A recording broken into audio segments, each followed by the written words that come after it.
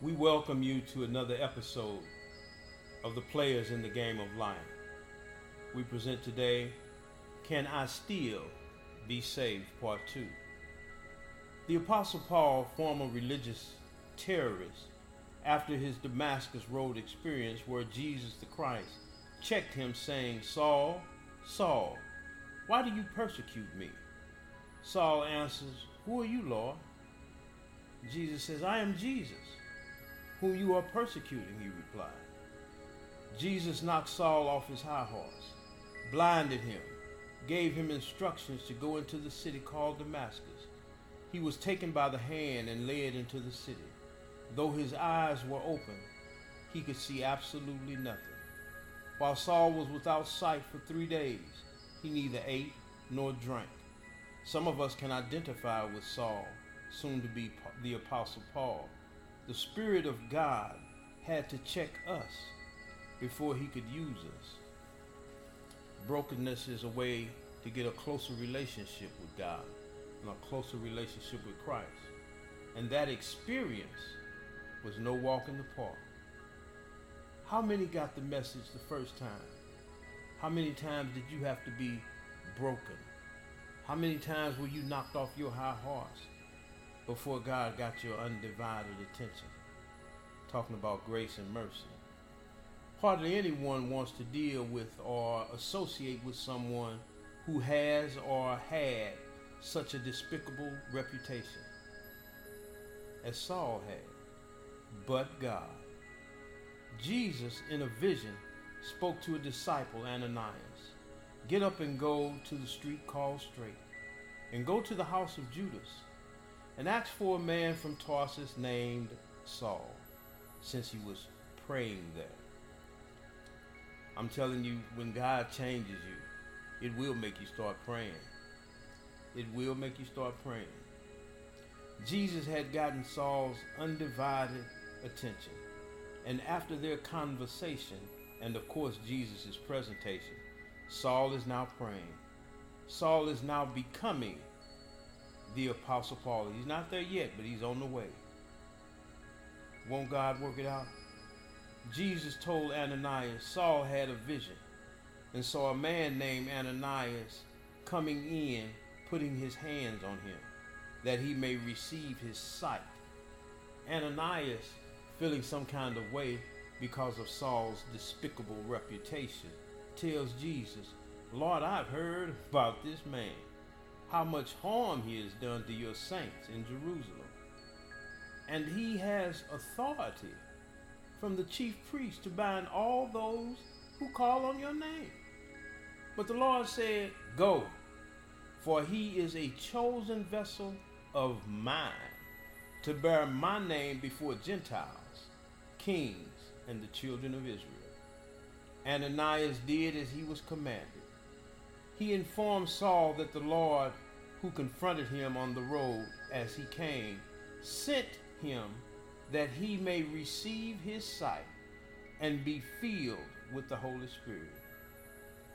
So not if Saul was saved, but in spite of all he had done, and on his way to carry out more devastation, after his up-close and personal encounter with the Lord Jesus, he was used mightily in the teaching and preaching of the gospel of Jesus Christ to kings, the children of Israel, and to the Gentiles, the non-Jews, which in my opinion was one of Paul's most monumental achievements for the cause of Christ. Now I'm talking about the Corinthian church. The city of Corinth had a mixture of nationalities. The large population and material prosperity made the city a sports-minded city. Material prosperity and traveling tradesmen made for a spirit of partying, drunkenness, and dropping it like it's hot, and all sorts of immoral living. The city's very name, Corinth, became a byword for evil and immoral behavior.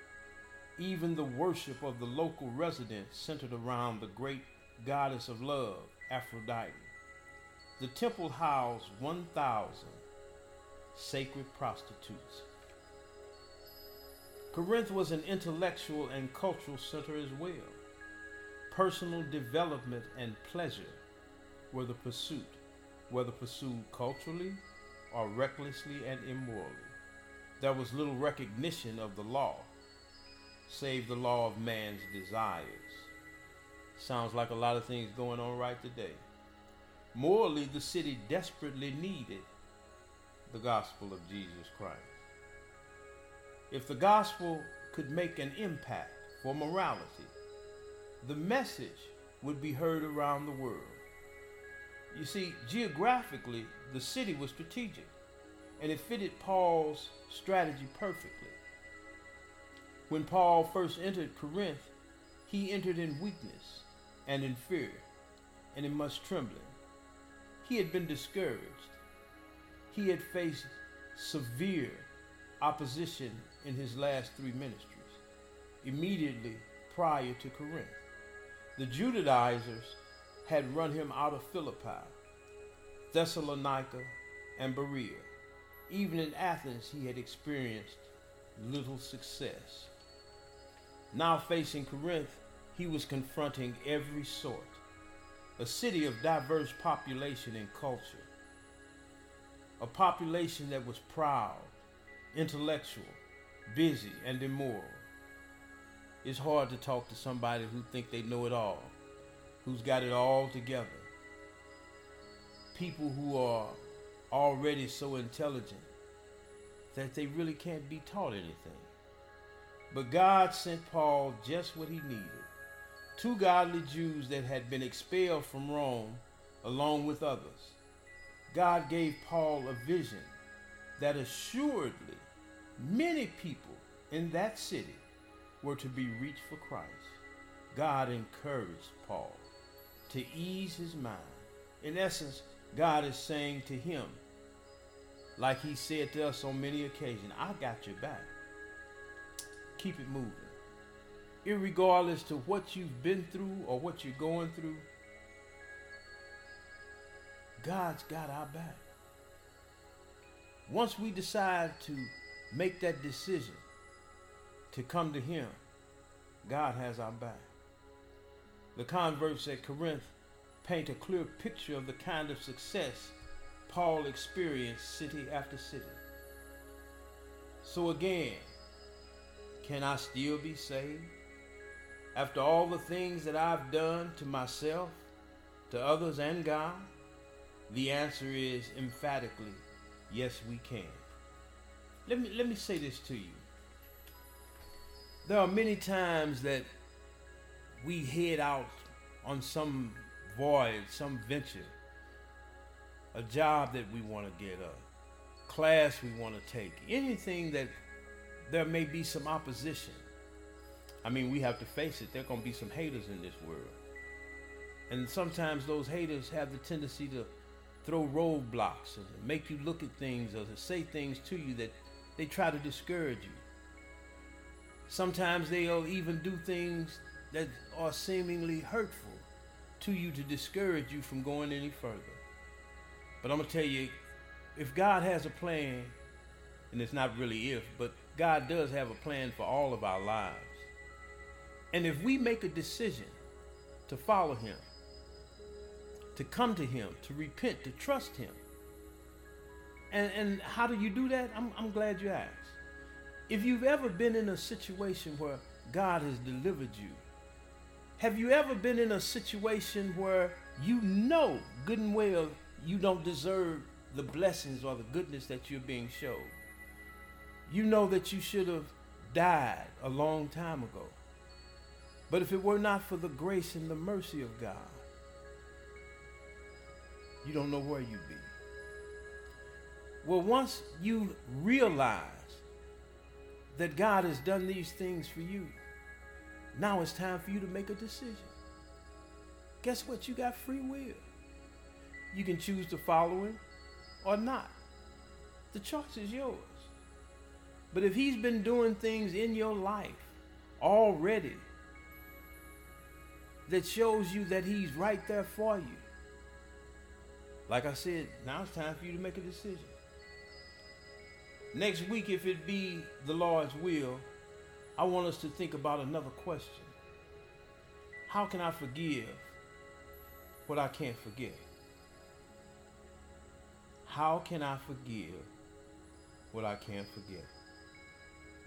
I think that's going to be a good one. Now allow me to share my thoughts. At the end of this year, or more so the start of the new year, with the Lord's help and of course His will, I want to go visual. So I solicit your prayers as well. So remember, share this podcast with a friend, a loved one, or a complete stranger. Download wherever you get your podcasts. You can leave prayers and comments at playersinthegameoflife@gmail.com. I thank you so much. God bless. Talk to you next week.